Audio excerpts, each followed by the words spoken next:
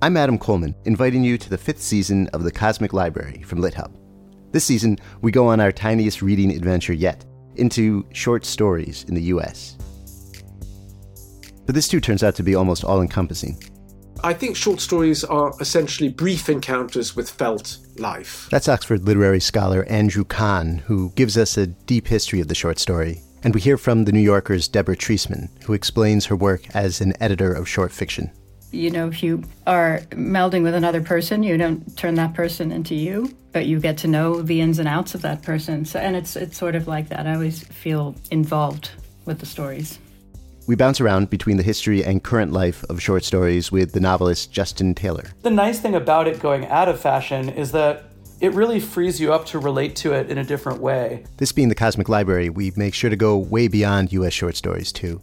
Here's the Washington Post critic, Becca Rothfeld. A lot of Kafka short stories, I think, gesture at or describe sort of nightmarish geographies or architectures. And the actor Max Gordon Moore reminds us just how wild short stories can be, with a reading in its entirety of Wakefield, the intensely strange, classic Nathaniel Hawthorne story. He had contrived, or rather he had happened to dissever himself from the world, to vanish.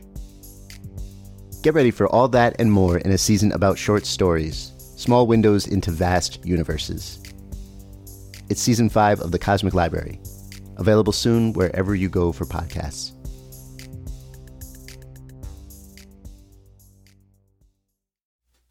Hi, welcome to the Maris Review. I'm so delighted to be joined by my Canadian friend, Anakana Schofield. She is an award-winning Irish-Canadian writer of fiction, essays, and literary criticism. Her previous novels are Malarkey and Martin John. The UK edition of Bina was shortlisted for the Goldsmiths Prize in 2020, but the US edition was only just recently published, so it's so exciting to get to talk to her in front of Americans. Welcome, Anakana. Thank you, Maris. Thank you so much for letting me into your country. This is my debut. I finally get to talk to Americans. I think I'd like to start by apologizing to Americans for the last 4 years. Oh, I mean. Yeah. You know, I grew up partly under Margaret Thatcher. So, yeah, I feels you, as they might say, you know. I feels you. Yeah.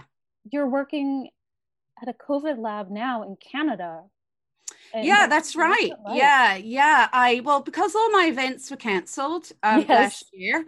Now, I have to confess, I didn't actually have very many events, but the ones that I had were cancelled. And then, you know, I felt really strongly. I've had a long interest in infectious diseases, as the poor misfortunates who follow me on Twitter have discovered. And so I was actually ahead of the pandemic by about 4 months. So by the time the pandemic came, you know, I was actually, you know, kind of bored. And then, like I say, everything unraveled. And then I just, you know, started to realize, oh, I don't have any money. But I was so upset about COVID that I decided, well, I'm going to go and try and get a job and do something to help COVID. I mean, obviously, I'm not actually helping COVID. I'm doing a very minor, you know, I'm just racking samples and entering data. I'm not doing anything significant. But yeah, I'm working in a COVID lab. Yeah. I think that counts. Let's not diminish this. It was pretty fun, though, trying to apply, right? Because I hadn't done any job with other people for quite a long time, because previously I've just written and freelanced, and I used to write gambling news actually for a long time. Don't know anything about gambling, but and so when I applied for the job, I had to write this kind of poetic little paragraph where I said, it shouldn't be a surprise that artists need to find alternative sources of income.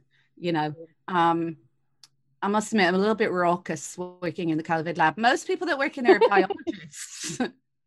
I'm definitely the loudest person in there. But it's not uninteresting. You know what I mean? Even as a writer, looking I had never seen racks. I mean, I'd done a nasopharyngeal swab, and so I knew what that looked like. So formally, it's kind of interesting just looking at the shape of everything and thinking about the narratives behind all those test tubes. Oh, and I mean, I can't wait for you to start playing with that. tell me about how Bina came to be, because I know there's a bit of a story behind that, and like how you develop this character who is really singular. And yes, all of you Americans, get ready. Well, you know, it's a funny thing, but when I gave birth to my son, he took 48 hours to come out, and it required like air, sea, search and rescue, and, you know, a big old, you know, I had to have a C-section. Whereas I must admit, the Bina just kind of rushed out of me. So even though I'm going to use that metaphor. Okay. Even though, and I want to point out that Bina's 74 years old, but it was a very easy birth. But she's my third novel, and so Bina was I would say a residual character in my first novel, Malarkey. But I'll be honest with you now, there was nothing residual about Bina in that book, because she shows up. I don't know if it's like the 4th episode or the 3rd episode, and she takes a hammer to a plane because she's on a protest at Shannon Airport. And the first novel I wrote, Malarkey, took 10 years to write because, you know, I'm a very late bloomer. So shout out to all those tortoises who are just hitting 50. There's nothing to rush towards except the Maris podcast. Oh, no. But so basically Bina was our woman. So my first novel is a novel about grief and sexuality. And Bina was our woman's kind of best friend. Our woman is the character in the first novel. And she had this one great line that always stayed with me. So when the character Malarkey, she has an unraveling and she's in the psychiatric ward, and Bina comes to visit her, and she says, "Don't let them put anything in your mouth, and don't let them put anything up the other end either." And I just thought that was such a good warning for life. So I actually thought I would write Bina as the second novel, but then Martin John came along, and then I ended up back at Bina. And yeah, I never look at what I've written for these people. So I never go back and look. I just write on. And usually once I get to copy editing, I have to go back and look because somebody says there's something wrong with this sentence. And I think that sentence was in the first book. So then I look it up, right? Wow. And you're just able to kind of keep it all in step. Well, I think quite possibly maybe somebody dropped me on my head when I was small because, yeah, I don't know. The other thing that happens with these books is, like, Martin John is a novel about a molester. I mean, it's a novel about a mother and a son, and the son is a sex offender. Mm-hmm. And that novel was published maybe a year or two before the Me Too movement and all of that. And now Bina, you know, is a novel about a woman who's had enough and takes to the bed. And so the novel was published in Canada in 2019, and you know it's been a little. I've been you know tiptoeing towards the border, and I've arrived now in 2021, and so it's so strange to be publishing this book about a woman who's had enough, like literally several weeks after you have been liberated from that awful toad. I mean, I'm just being polite here, and we've just spent a year in lockdown. And here's this woman who so either it's going to drive everybody nuts, this book, or I hope they'll find like comfort. I want people to find comfort. I want people to feel less lonely in the pandemic with Bina. Absolutely. I mean, so let's talk about the dedication, because yes, it really spoke to me, and it's simple, and I'm sure you know it by heart. The dedication reads, "For every woman who has had enough." And yeah, I wanted from the beginning. I mean, I only thought of this morning when I was cleaning my teeth. So this is kind of so I thought about it when I was cleaning my teeth. I thought I wanted to write a book that was, you know, unabashedly, unapologetically for women. Like, I mean, obviously that's totally ridiculous because I love men and they're welcome and they do read my books, and some of my best readers have been men in terms of the insights they've given me about my books. But I wanted to say, no, this is a book for women about a woman, and I'm not apologizing at all. This is nothing but one woman, and have at you, as Shakespeare would say. Yes. And, you know, I thought when I was recording the audiobook for this, for Bina, I had this feeling like she's almost Beowulfian, like, you know. And so there was this interesting process when I wrote this book. I wrote this book as a diptych with another book. And the idea was that I wanted to write 2 books in parallel that would be published together. Interesting. But then I finished the draft of Bina, and then I had this horrible feeling that the reason I wanted to do that conceptually to challenge myself as a writer. But once I finished that draft of Bina, I had this eerie feeling in my soul where I thought, you don't think it's enough. Like you feel that this story about this ordinary woman is somehow not enough. And that's why, in a way, you're subordinating her to this other book. So you liberated her. Well, I smacked myself around the chops and said, what's up with you? And I'll be honest with you, it's true. And I think a lot of writers probably experience this, you know, where you just, you know, writers are always worried about their books. Even after they're written 10 years later, they're still worried that their books aren't any good. And, you know, it's just, I don't know, well, at least this writer, it's like living in a perpetual, you know, tornado of despair, basically. So I can't, I have not heard that from anyone else. So oh god, I'm a total head case. It's official. It's on Maris's podcast. No, I'm kidding. I promise. Yeah, I know. Somebody asked me the other day. Actually, it was the lovely writer Mike Harrison, who is now his name. I call him Mike Harrison, but that's not his published name. Anyway, Mr. Harrison, who won the Goldsmiths Prize. He asked me the other day in a message, something like, "Is there any joy?" And I said, "Never." That's how we know you're a real writer. Oh, I don't know. It's very Bernhardian. That was another thing about Bina. She's, you know, Bernhardt has all these, and I just only discovered Bernhardt very, very recently. And I mean, he has all these marvelous kind of grumpy men. And so, you know, let's have a few disobliging women. Absolutely. And you know, I feel like the dedication sets us up to love Bina. Like, she doesn't come across as warm and inviting as first, but we are already angry on her behalf. We don't know what happened, but something bad happened. I think as well, it's okay to have had enough. So, because the novel looks at the kind of philosophical quandary of autonomy and dying. And so the question of, you know, whether you have the right to die and whether in having the right to die, I guess ultimately I was looking at how do we accept that people have had enough? Now, of course, these are questions of like end of life choice. Sure. But I mean, I have experienced I have lost friends to suicide, and I have often, like, you know, it's so crushing. It's so, you know, you never, ever, ever recover from that. And you spend your life wondering. And then there's a point where you also question accepting the person's choice, which I've not really yet managed. Actually, Ian Lee wrote such a beautiful, beautiful. Thank you, Ian Lee, because that's the only time I've read something which helped me understand what somebody who's making that choice or who's in that state might be feeling. So, you know, I would add Miriam Taves. Yes, of course, yes. Anyway, so I wanted to look at the question of, okay, Bina's going around and she's in this group, this thing that I call the group, because of course there's no medical assistance in dying in Ireland. We're very lucky in Canada. We do have, federally we have it.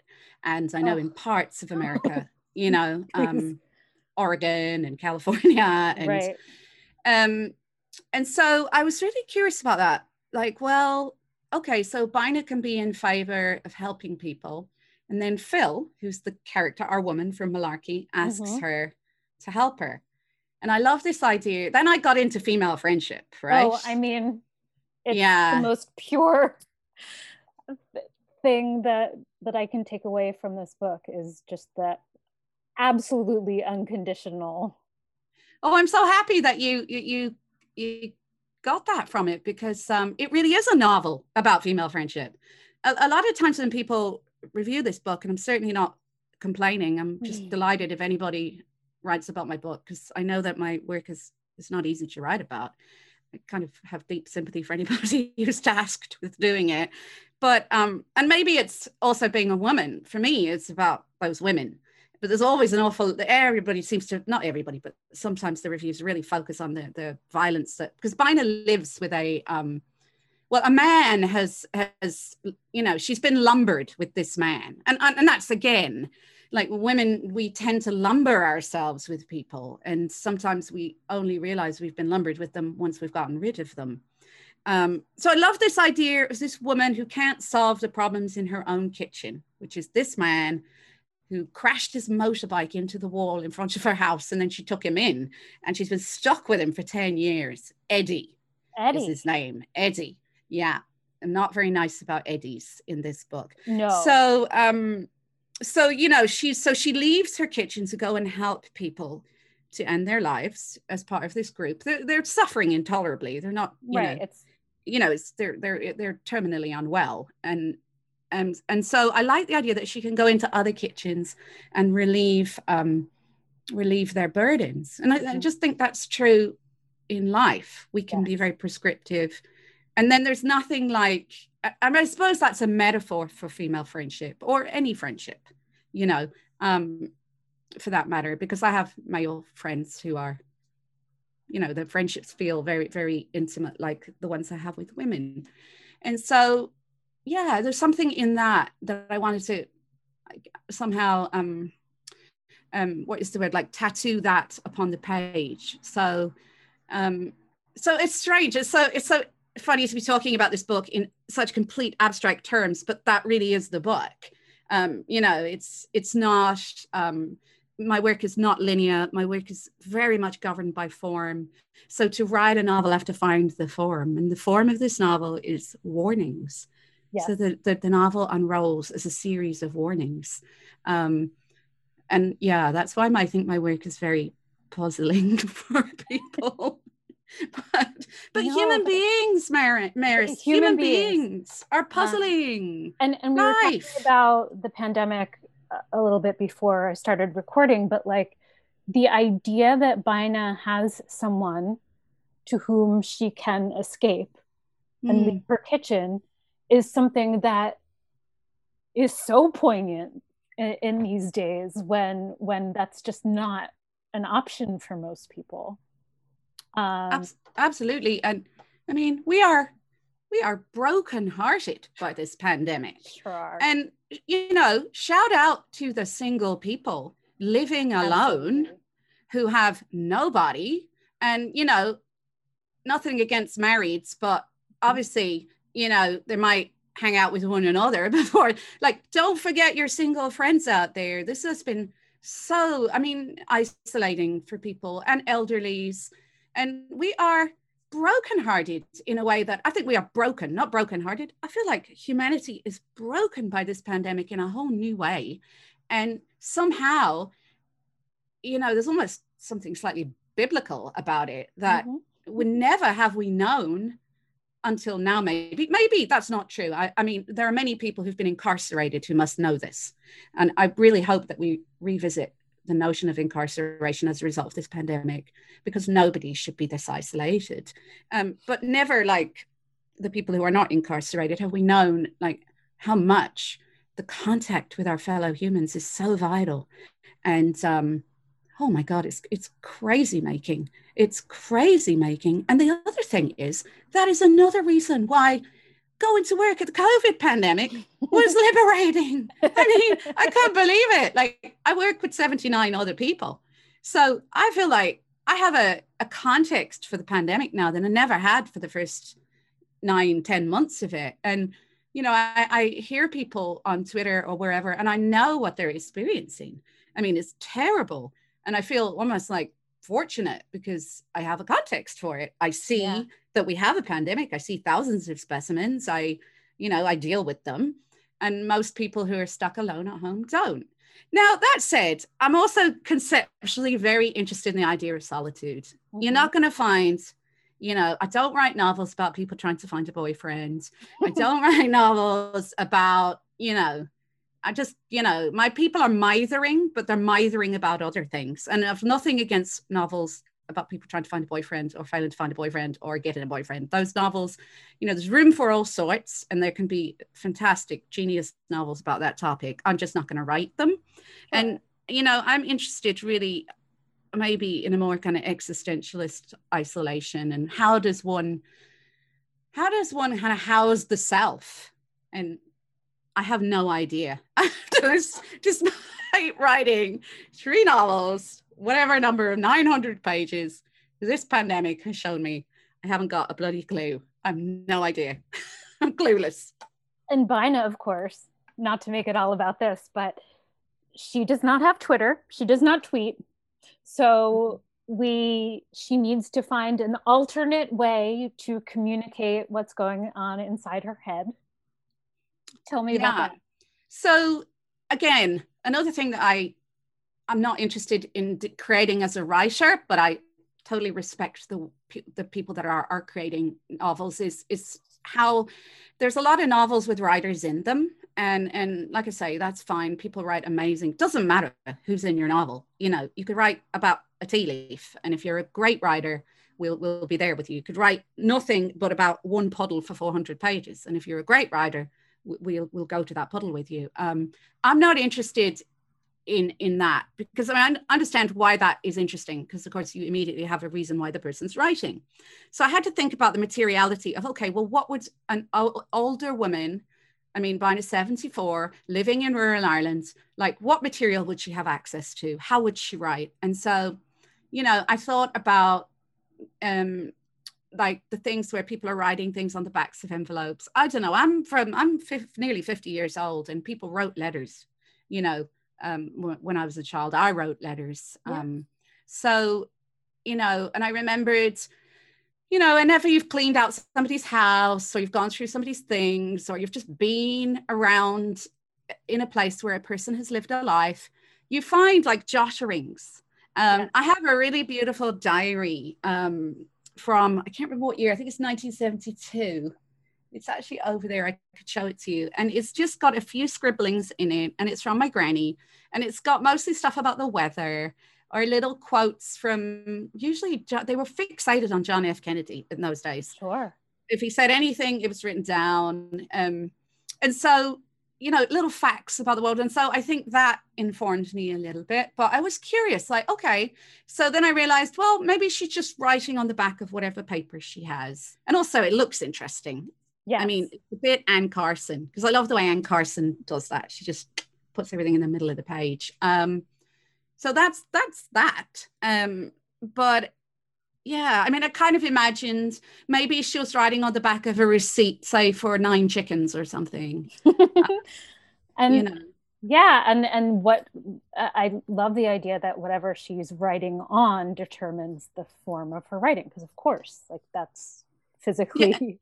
It's impossible. And the other thing, this is such a great conversation, because as I'm talking to you, I'm thinking of things that I didn't know I was trying to do in this book. And that's what happens when you write a book. Like, this is what's so incredible about readers. Readers teach you about the book you've written, because obviously you don't know what you're doing. If you knew what you're doing, you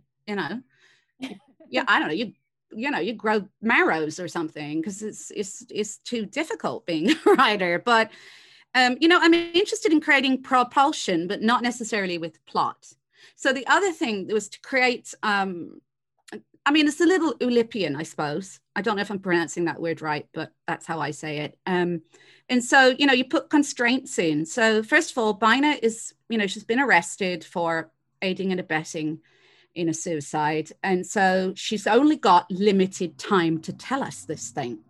And that, again, she contracts the space, and she uses this, this technique on the back of whatever she can find, and she's in a hurry. And then the other thing is there are certain things that she can't say, because she could incriminate herself, or she could, implicate herself. So all of those little things were the means by which I want to create propulsion. And somebody who's really, really good at doing that is Cesar Aira, the Argentinian surrealist novelist. And I kind of love the way he does it. So, you know, I'm just deeply, deeply curious about literature, and that's what I'm up to. And I know that, I mean, it's a bit hard sometimes because you can sometimes feel like nobody's interested in literature anymore, right? They're just interested. I don't know what they're interested in. I mean, especially mainstream publishing. But, you know, there's still about 11 and a half people out there who are. We're here. We're and that's what's so good about, you know, getting to publish a book is you discover the most incredible writers. It's not even really about your book, because your book encounters other writers, and then you learn about all these new bodies of work. And that's exciting, you know, and that's one of the things I do love about America. I always, What's that? Well, my other two books were not published in America by an American publisher, but they were distributed in America. And I always found that my books like locked into like little seams of people with interests in translation and world literature. And like, I think it's just because it's such a massive country that you can go in and you can find these wonderful seams and people who also write really intelligently about literature and who are just, so I like that.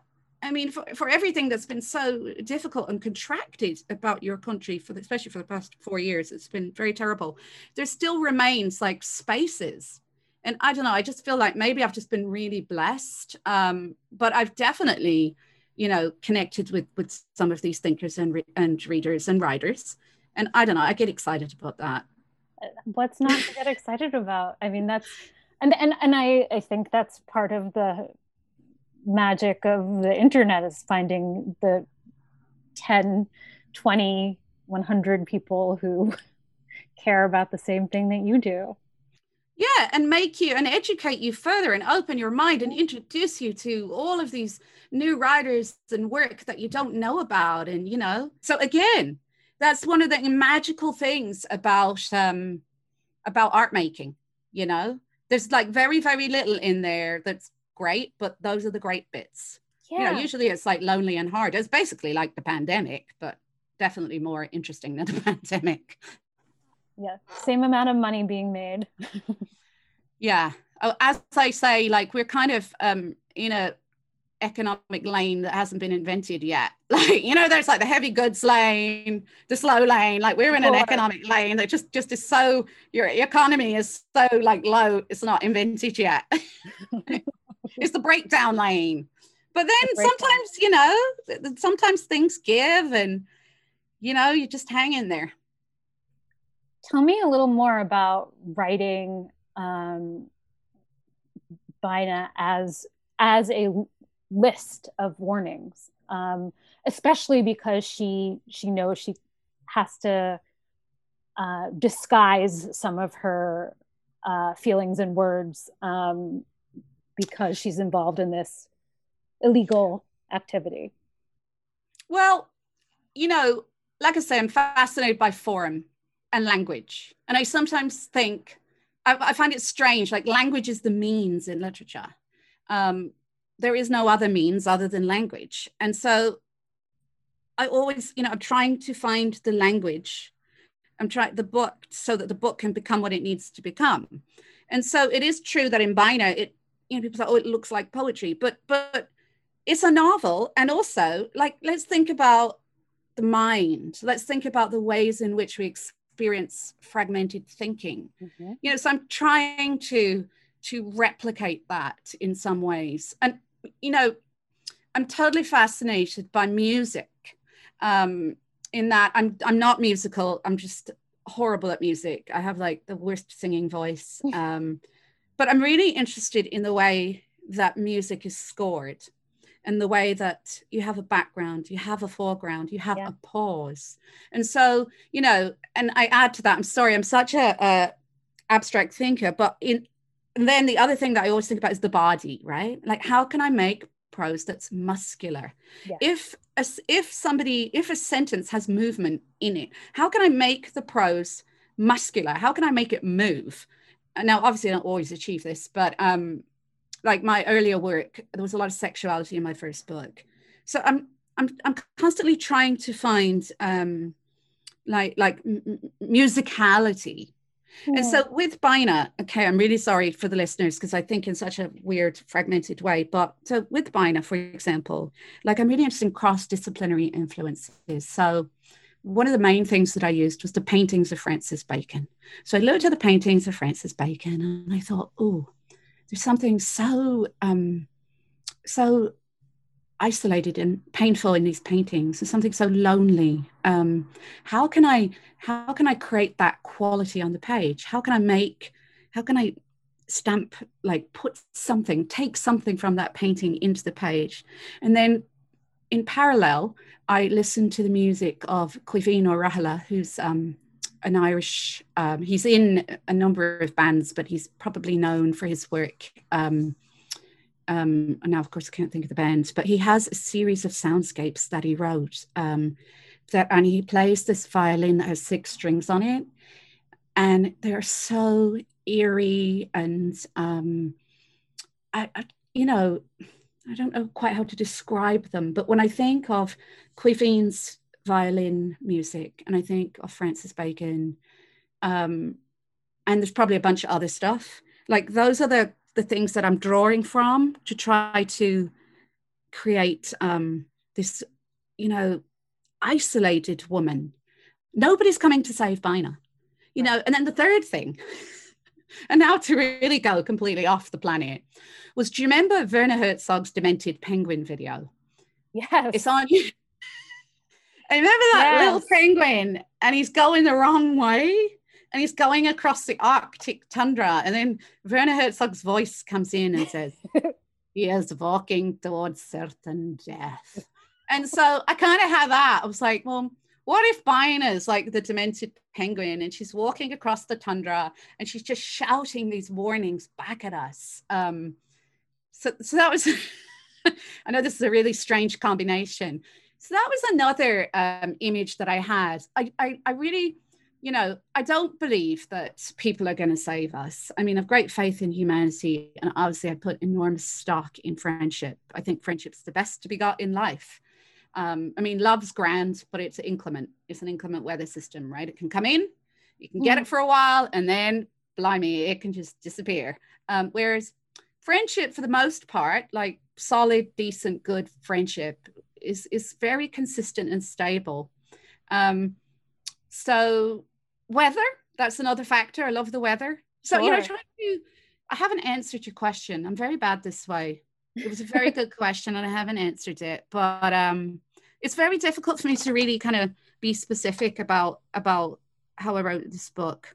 Because sometimes, it's really strange when you go back and you look at your books and you think, where did I come up with this stuff? Especially the first one. Oh my God. Sure. When I had to record the audiobook, I had to record the audiobook into the ear of a very young man.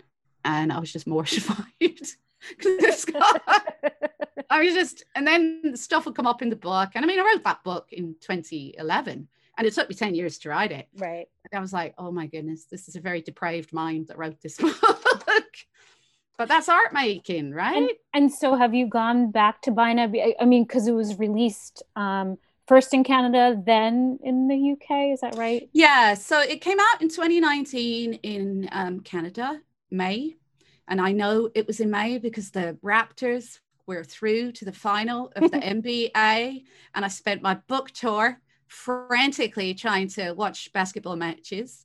And then it came out at the beginning of the pandemic in the UK, literally the week we all went into lockdown. So obviously that wasn't great. But and then now it's in America. So it's just wild. It's so lovely on Twitter sometimes. And thank you to everybody who's on Twitter and sometimes tweets things about my books, because I see little pages from it. And, I'm deep into another book that's just not going well because my books never, ever go well. And I never think I'm going to be able to finish another book. And I just, worry about dying and not getting my books written. So I'm always in this like spin cycle of despair. And then a little tweet will come up or somebody will say, and it'll be like a page in my book. And I'll be like, oh, and you just have no recollection of writing it. And there was a lovely thing that happened yesterday, because I think it was Elisa, I might be saying her name wrong, Elisa Gabert. Yes. The writer, who's just wonderful, so gifted. And she tweeted a thing from the book. And the part that she tweeted was, know it wide, know it tall, know it long, know it far, whatever the combination is. I don't remember exactly. I will not shut up. Right? Did in fact see that tweet. Did you see then? A man wrote in Japanese. I had to translate it. And it said, like, women responding to the chief of the 2020 Tokyo Olympics who said that they talk too much in meetings.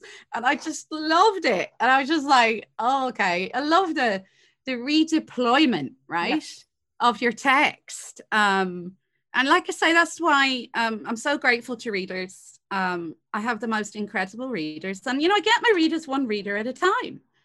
I literally get my readers a reader at a time. And then 3 books later, they're still with me. And I just love them. They teach me so much about my books. They're really good looking. I don't have all my readers. I swear to God, all my readers are good looking. Just remember this, everyone. Yeah. And they have really useful, helpful facts for me. One time I hurt my foot, and one of my readers on Twitter told me what to do. I've hurt my neck recently, and a lot of my readers on Twitter told me what to do. I have to tell you, I get a lot of useful information, and I learn about my book. People tell you the most interesting things, and they sometimes send you really beautiful messages. I remember this librarian, and she said to me, after she read my first novel, she sent me a little message, and she said, I am going out for a long walk in the rain to think about our woman. It was so moving. That's wonderful. Yeah. So to everyone listening, now you can see how much your input and gratitude for an author can make a difference. The opening of that work uses the words, "This is a female text." It's very powerful, and it's all about this this poem, this Irish language poem. And I'm not going to attempt to offer some haphazard summary of it, but needless to say, that work is about the body. It's about language. It's amazing on translation. And I think, again, I loved it because it's about a woman. Doireann is a very well-known poet, and she writes in the Irish language on Gaeilge and in English. And so it's, for me, it's like about a woman and her relationship to the line and to language. And then the third person I want to recommend is, actually I have 4. Suvankam Tamavangsa, who wrote this short story collection, How to Pronounce Knife. Yes. Who is another, and it's interesting to look, because all of the books that I'm recommending, to be honest, they're poets. They began as, they're not that they began as poets, they are poets. So obviously I have a graw, as we say in Irish, a love for the poetic sensibility. So Suvankam's beautiful short story collection, such sophisticated craft in that collection. And finally, Talia Field. You have like a whole body of her work to discover. Nobody will not, that's very bad English, but there's nobody out there that cannot find something, nobody who's interested in what language can do and what literature can do. Will find, anybody like that will find something in Talia's work. And her prose, her language, her prose is like 80 strength Scotch. So, and she's American. So I'm bringing home an American too, yeah. Thank you so much. I mean, if you're not listening to this and wanting to go out and buy all of her books, then I don't know what to tell you. Anakana, thank you so much. This has been so fun. Well, thank you. This has been lovely. And I'm sorry if I got a little worked up, but I do get worked up about literature. I do get worked up about language. And as Bina would say, I'm not going to apologize, despite the fact that I've just apologized. Thank you for listening to the Maris Review, and check the show notes for the books we discussed on here today. And please subscribe wherever you get your podcasts.